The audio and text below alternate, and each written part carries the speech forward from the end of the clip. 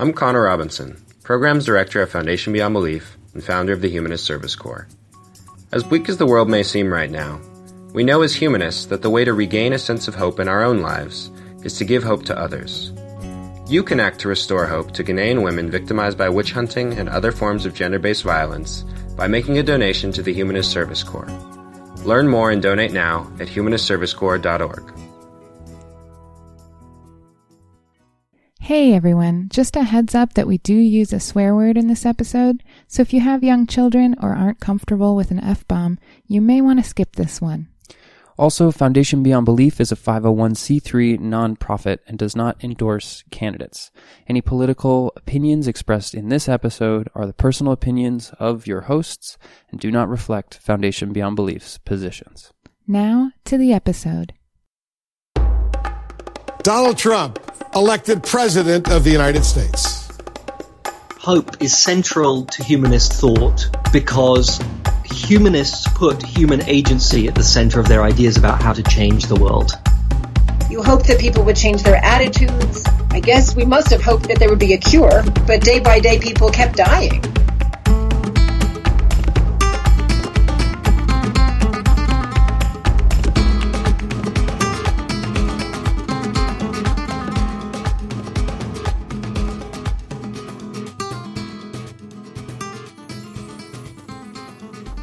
Hi, I'm Sarah Blaine. And I'm Evan Clark. Welcome to The Humanist Experience, a podcast series where we seek out transformative encounters that educate our emotions and expand our world. This is the third in a three-part story about our year full of obstacles and failures, and our case for hope. If you haven't listened to those episodes yet, we encourage you to go back and give them a listen. They give this episode a bit of context, and we think you'll enjoy them. At the end of our last episode, we had successfully made it through a year of health challenges, business mistakes, and financial struggles. Right up to election night. And CNN projects Donald Trump will carry the state of Florida. With its 29 electoral votes, Donald Trump wins Florida. A huge win for Donald Trump. Oh my God, they just called Florida for him.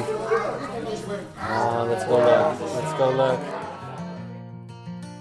Our state, Arizona, saw some victories for human rights, social justice, and humanism. The infamous Maricopa County Sheriff Joe Arpaio lost his re-election campaign, ending his 2.5-decade-long crusade of racial profiling and prisoner abuse. Ryan Winkle, who is open about his humanism throughout his campaign, was elected to the city council of the most conservative city in America, Mesa, Arizona. Representative Juan Mendez, a progressive humanist activist, won his campaign for the state senate and was replaced in the state house by a millennial atheist from an immigrant family, Athena Selman. But around 2:30 a.m., when Hillary Clinton conceded to Donald Trump, suddenly our failures and challenges over the past year paled in comparison to the failure of our political system and the challenges that lay ahead. This is CNN Breaking News. We want to welcome our viewers in the United States and around the world. This is a new day indeed. President-elect Donald J. Trump, a stunning comeback, wins in places and by margins that made this victory deep and decisive. It wasn't just that we'd hoped for a more progressive president.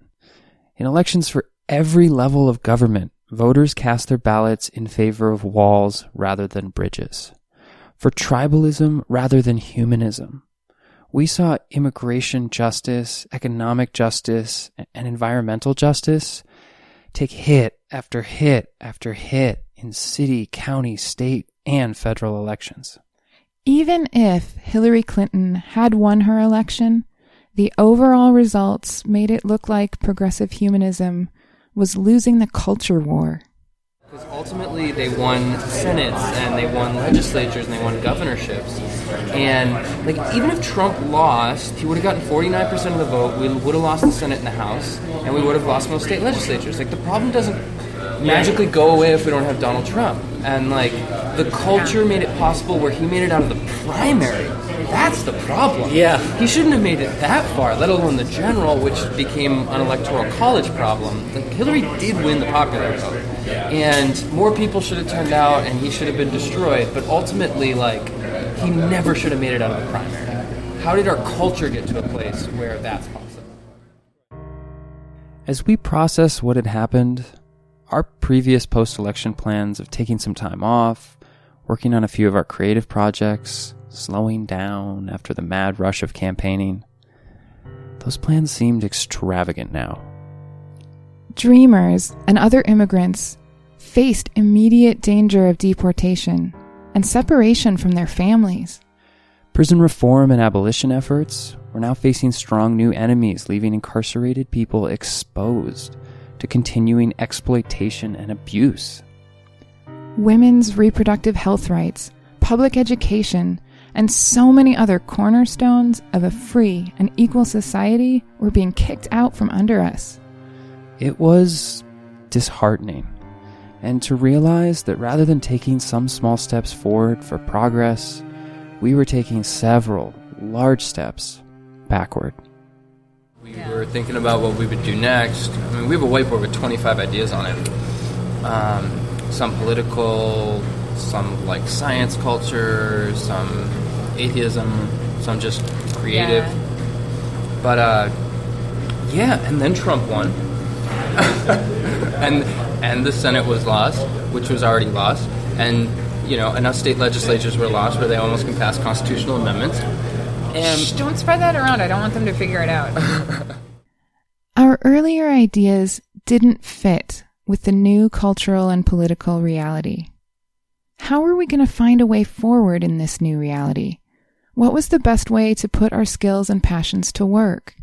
In our last episode, we talked about how hope operates as a complex motivational system. The process of hope changes our brain chemistry and makes us better at capitalizing on opportunities. We also talked about the research that has shown how surrounding ourselves with positive people has a significant impact on our health and well-being. We'd experienced the benefits of positive thinking and positive people as we face personal challenges in the year behind us. But now, it seems our whole country was confronted with a serious threat to hope and progress. We needed some positive camaraderie, now more than ever. How do you two never age? Very shortly after the election, our friend James Croft was attending a retreat in Arizona from St. Louis, Missouri. He works as a leader of an ethical culture congregation. Ethical culture is a humanistic, religious, and educational movement. James is not only a professional humanist who shares our values, he's also one of the most positive people we know. Meeting up with him for encouragement post-election seemed like good self-care as our sense of hope wavered. I hate everybody. Right. I hate everybody. Okay, so James was struggling with some post-election discouragement also. So for those listening at home, my voice has just become weird because I have a big chunk of caramel apple muffin in my mouth. And oh my god, is it good? Is it? Yes. But the thing about positive people is that they have made it a practice to be open to the good. Being positive and optimistic doesn't mean we can't look realistically at the awfulness of an event or the seriousness of a challenge.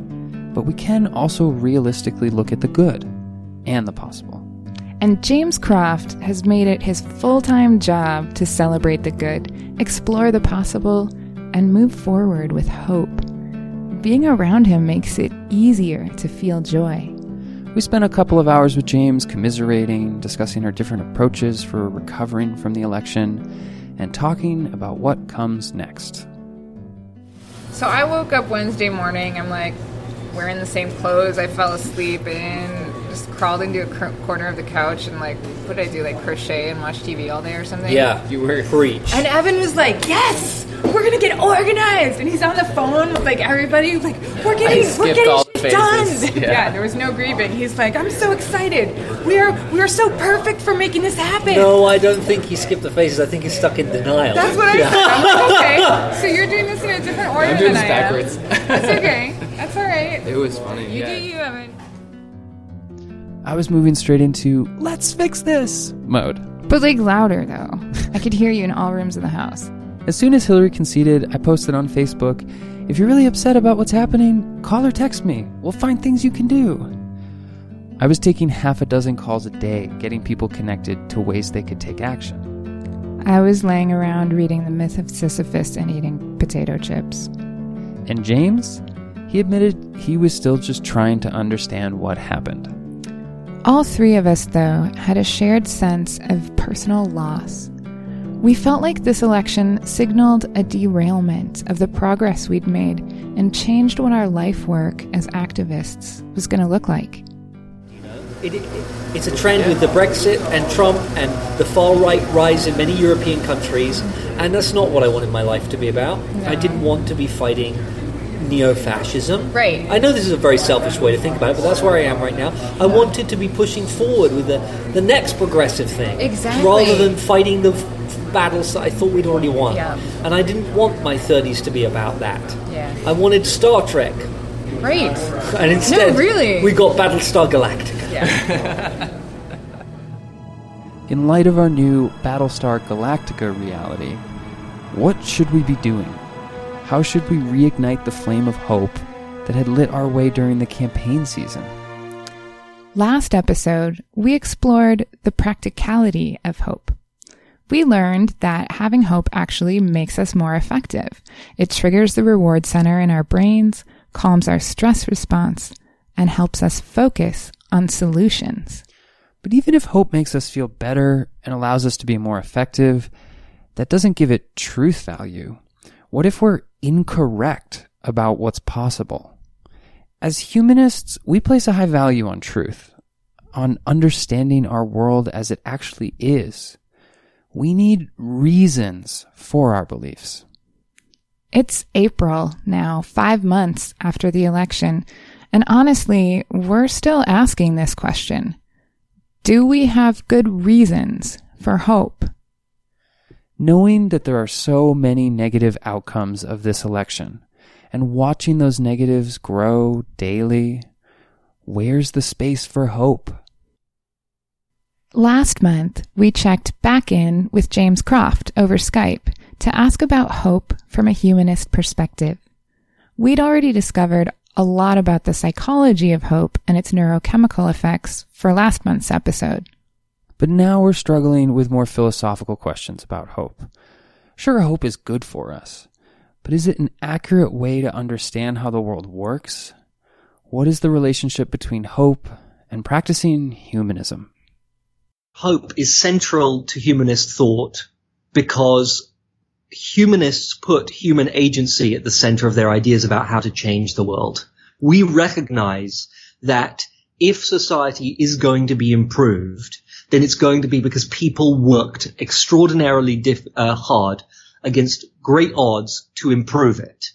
And if one didn't have hope, if one didn't believe that we could in fact change things for the better, then I think that would make a humanist's life extremely difficult to live. Because really, what is the point of fighting for justice if you believe that you cannot actually achieve it? And this brought us to the crux of our question. Is it rational to believe that we can actually achieve some measure of justice? What reason do humanists have to hope in the face of threats to the very ground humanism is built on? Threats of tribalism and isolationism, fascism, and global environmental catastrophe. But James's understanding of hope distinguishes a reasonable, useful hope from an ungrounded hope. Hope is a belief in the plausibility of the possible rather than the inevitability of the probable. And what that means is that to be hopeful doesn't mean to be full of false hope or to be idealistic in an untethered way, just believing that good things will happen just because. That useful hope is the belief that what is possible is at least plausible as an outcome, and that what is probably going to happen is not inevitably going to happen. And so there is some chance that if we work hard, we can in fact change the outcome. And further, James explained how we can in fact base our hope on evidence. I am always given hope by the reminder that in my life I've been parts of campaigns that have legitimately changed things for the better. Political campaigns and social campaigns and activism and things like that. I've been part of groups of people, often very small groups of people, who have made positive change in their communities. So I have experienced it. The first thing I thought of when I reflected on this idea of having experienced small groups of people making change was my daughter, Lois. I am an activist. I have been since since I was a baby. Lois's lifetime at 14 marks a teeny span of time. But even in her young age, she's already experienced change in her community. I think the first protest I remember going to, have a ish memory of being there, was the one at the middle school about the mural, they were protesting on whether it should be painted lighter skinned. In 2010, local artists were commissioned to paint a mural on a public school building in our town, Prescott, Arizona. The mural portrayed children from the school playing and riding their bikes. After the painting was completed, Prescott City Councilman Steve Blair complained on his local radio show that depicting, quote, a black guy, end quote, in the middle of that mural didn't fit Prescott's image. What they depict as being appropriate for the community is not the same thing that I depict. I am not a racist individual, but I will tell you, depicting a black guy in the middle of that mural, based upon who's president of the United States today, and based upon the history of this community when I grew up, we had 4 black families who I have been very good friends with for years. To depict the biggest picture on that building as a black person, I would have to ask the question, why?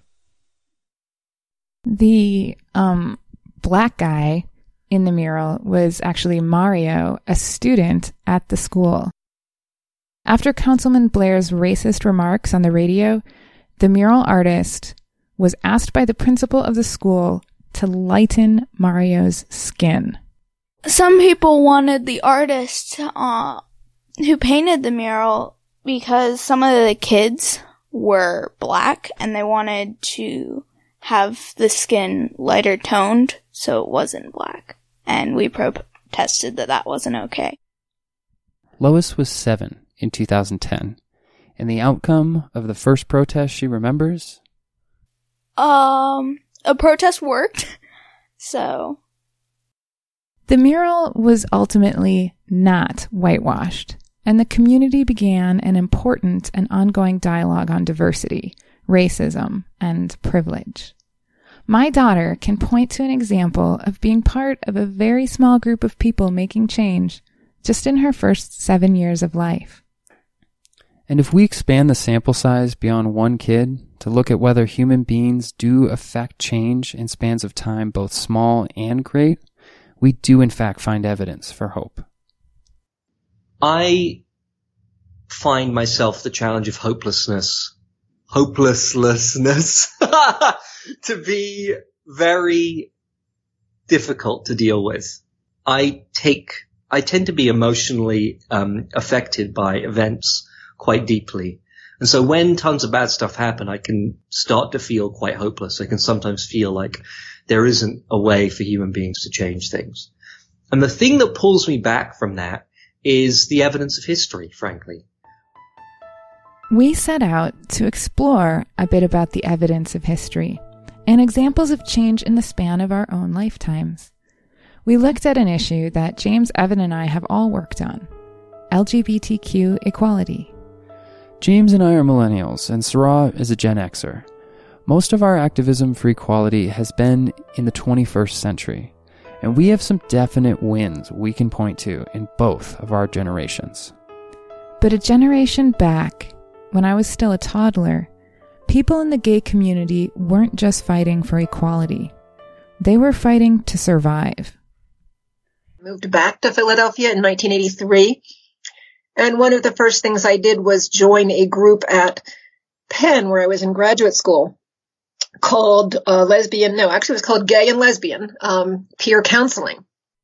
Emily Kahn Friedman is a marriage and family therapist in Santa Fe, New Mexico.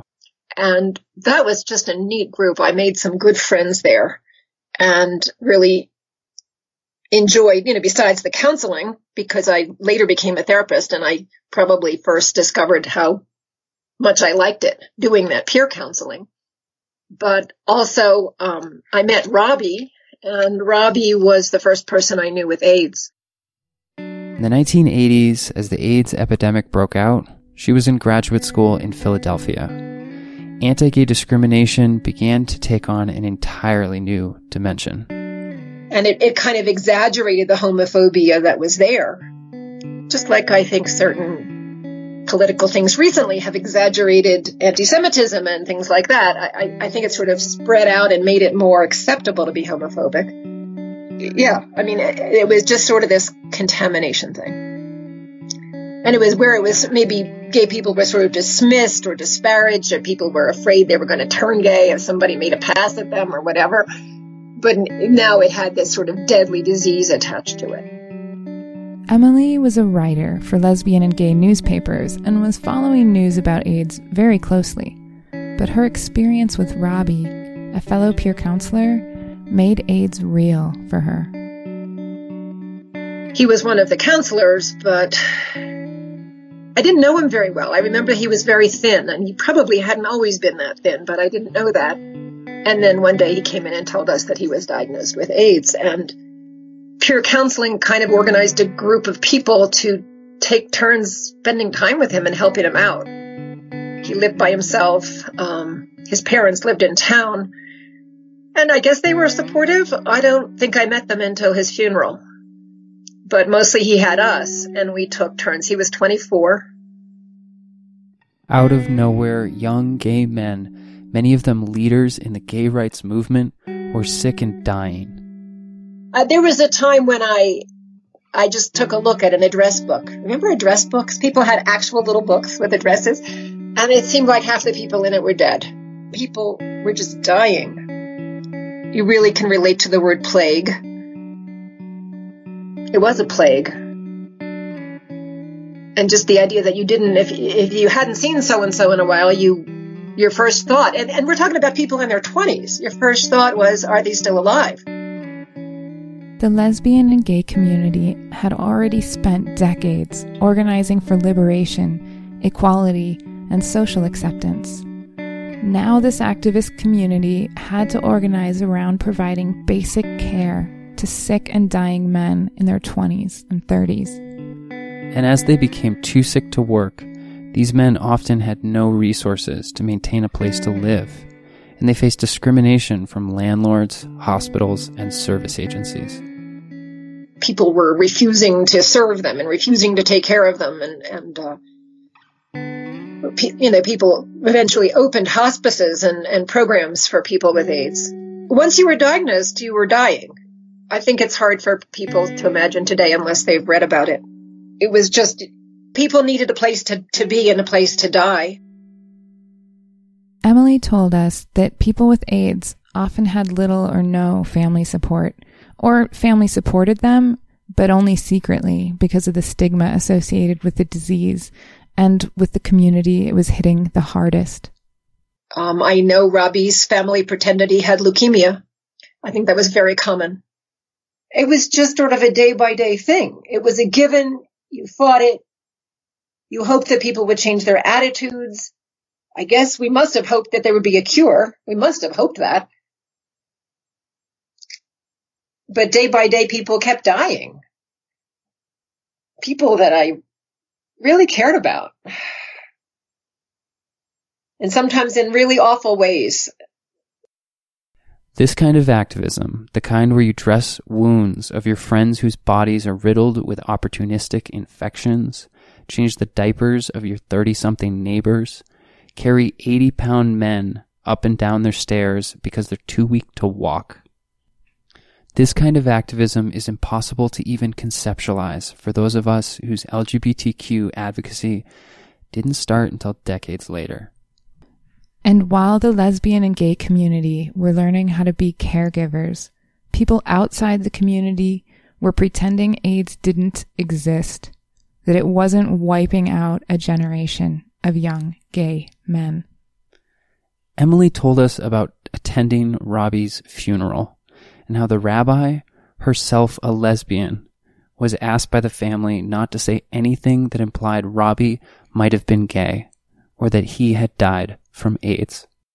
She made a very impassioned sermon or whatever at the funeral where she talked about how Robbie was always honest about who he was, but she couldn't say what that was, so she pretended it was being Jewish and that he was open about being Jewish. But everybody there who knew him and loved him knew what she was talking about, that he was who he was, and Jewish wasn't the most important part of that.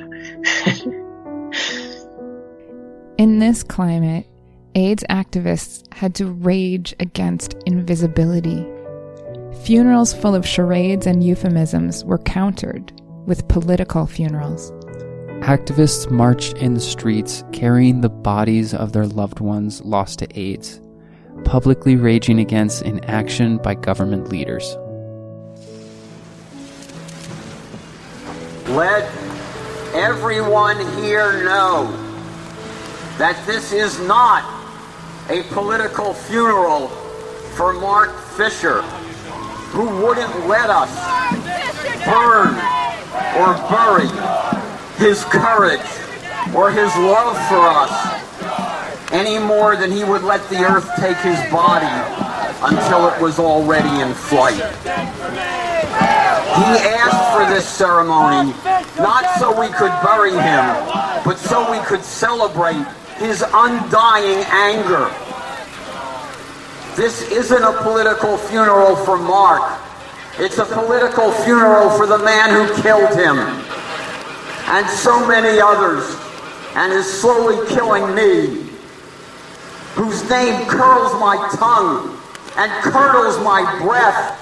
George Bush, we believe you'll be defeated tomorrow, because we believe there's still some justice left in the universe and some compassion left in the American people. Bereaved friends and family of people who died from AIDS brought cremated remains to Washington, D.C. and threw them on the lawn of the White House, demanding that the president look at the cost of his inaction. You know, this is what I'm left with. I've got a box full of ashes and bone chips. You know, there's no beauty in that. And I felt like a statement like this, throwing these on the White House lawn, is like saying this is what George Bush has done. You know, this is what him and Ronald Reagan before him have done. Bringing the dead to your door. We won't take it anymore. Bringing the dead to your door. We won't take it anymore. Bringing the dead to your door. We won't take it anymore. Bringing the dead to your door.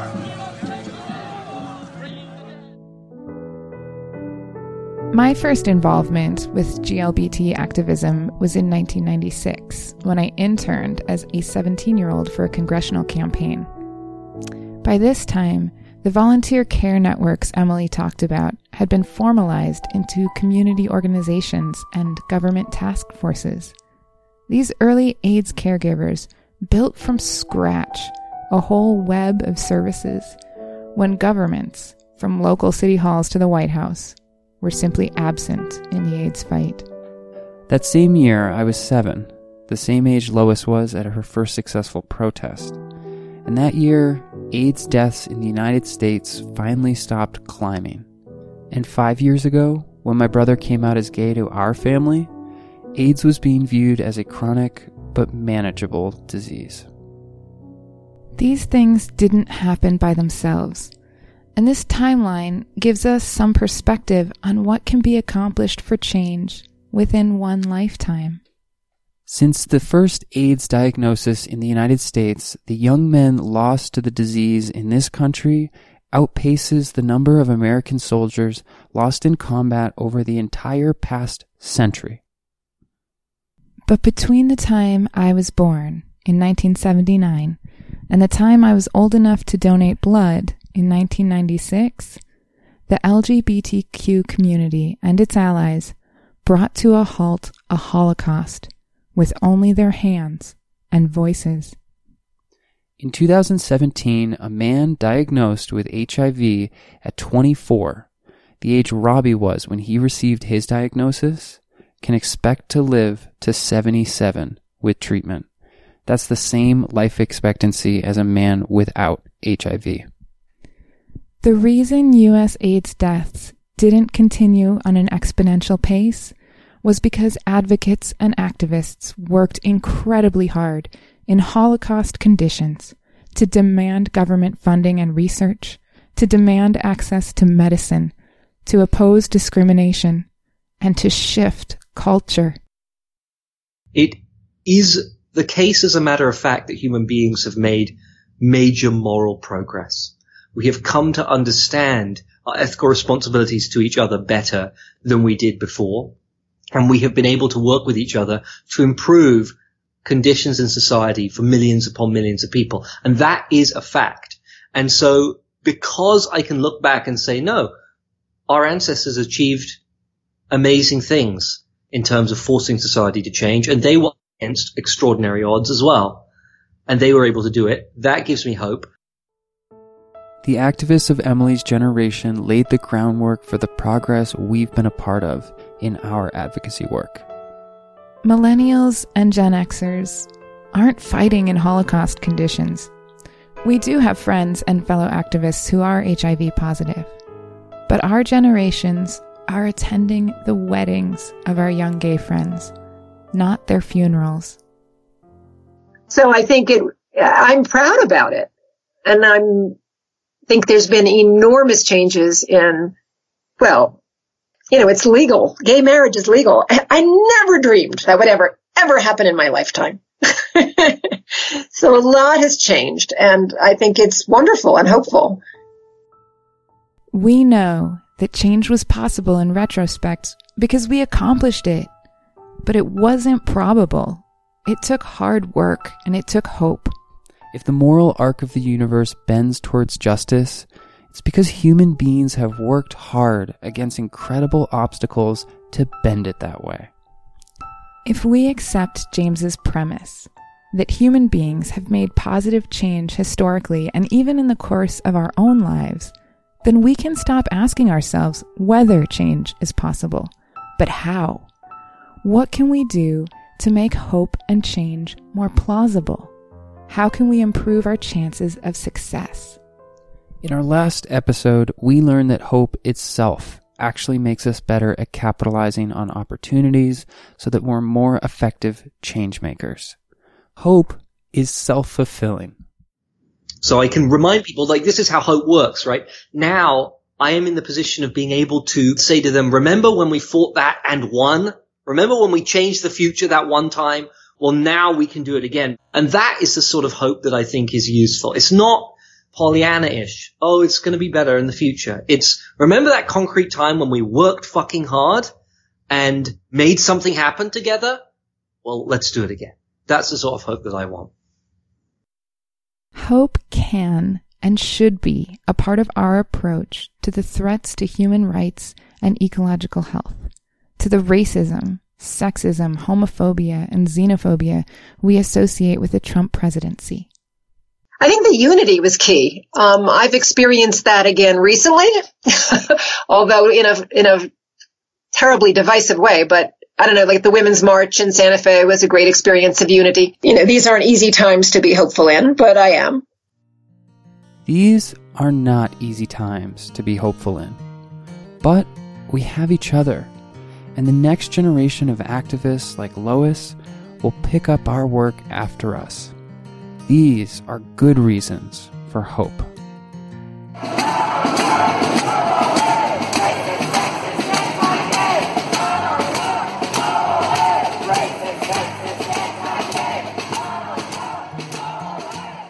never really thought about me having hope. I've just worked hard and I've done my best, and that's all I can do to solve an issue that's so important to me and millions, and could change the course of history and lives forever.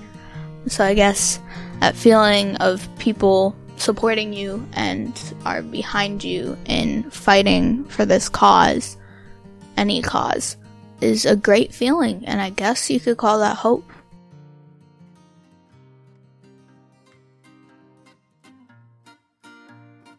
Next time on The Humanist Experience. With the military, there's this, from my perspective, there's an assumption that you're doing this for God and country. We hear that a lot. I was teaching a resiliency class, and one of the men in the room, when he was talking about the concept of stress and dealing with it, he said, they say there are no atheists in foxholes. And he just went on from that position. There are no atheists in foxholes. When you get scared, there's also no atheists on airplanes, just a whole bunch of stuff. So, I smiled and I let him get to his point and everything. But much later, I was kind of making a point about something else, and I just said, and as a foxhole atheist, sir, here's how I feel about that. Before you go, we'd like to tell you about the Humanist Service Corps, a project run by our new podcast partner, Foundation Beyond Belief. HSC is an international volunteering program guided by the principles of secular humanism.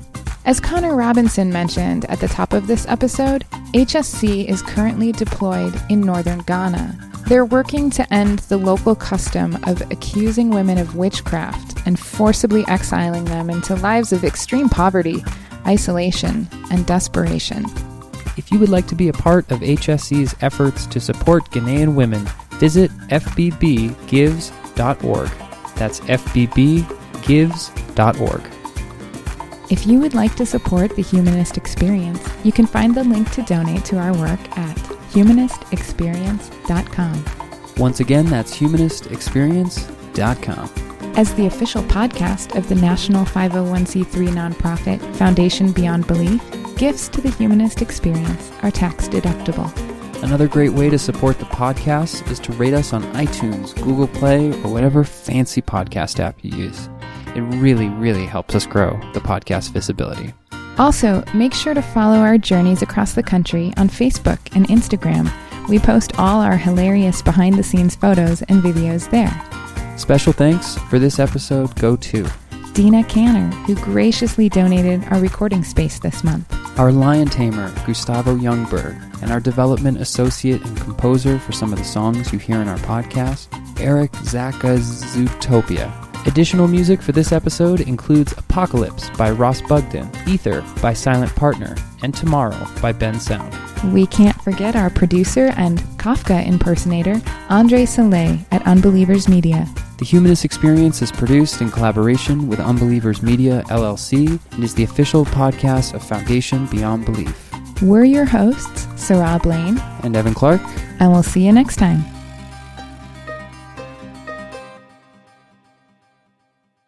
Oh my God. No, Whoa, that's like a Valley Girl British accent. That's... Oh my. I hope he never hears this. Oh my God. Yeah, now I can't even think of what a British accent sounds like. I'm thinking of a Valley Girl accent.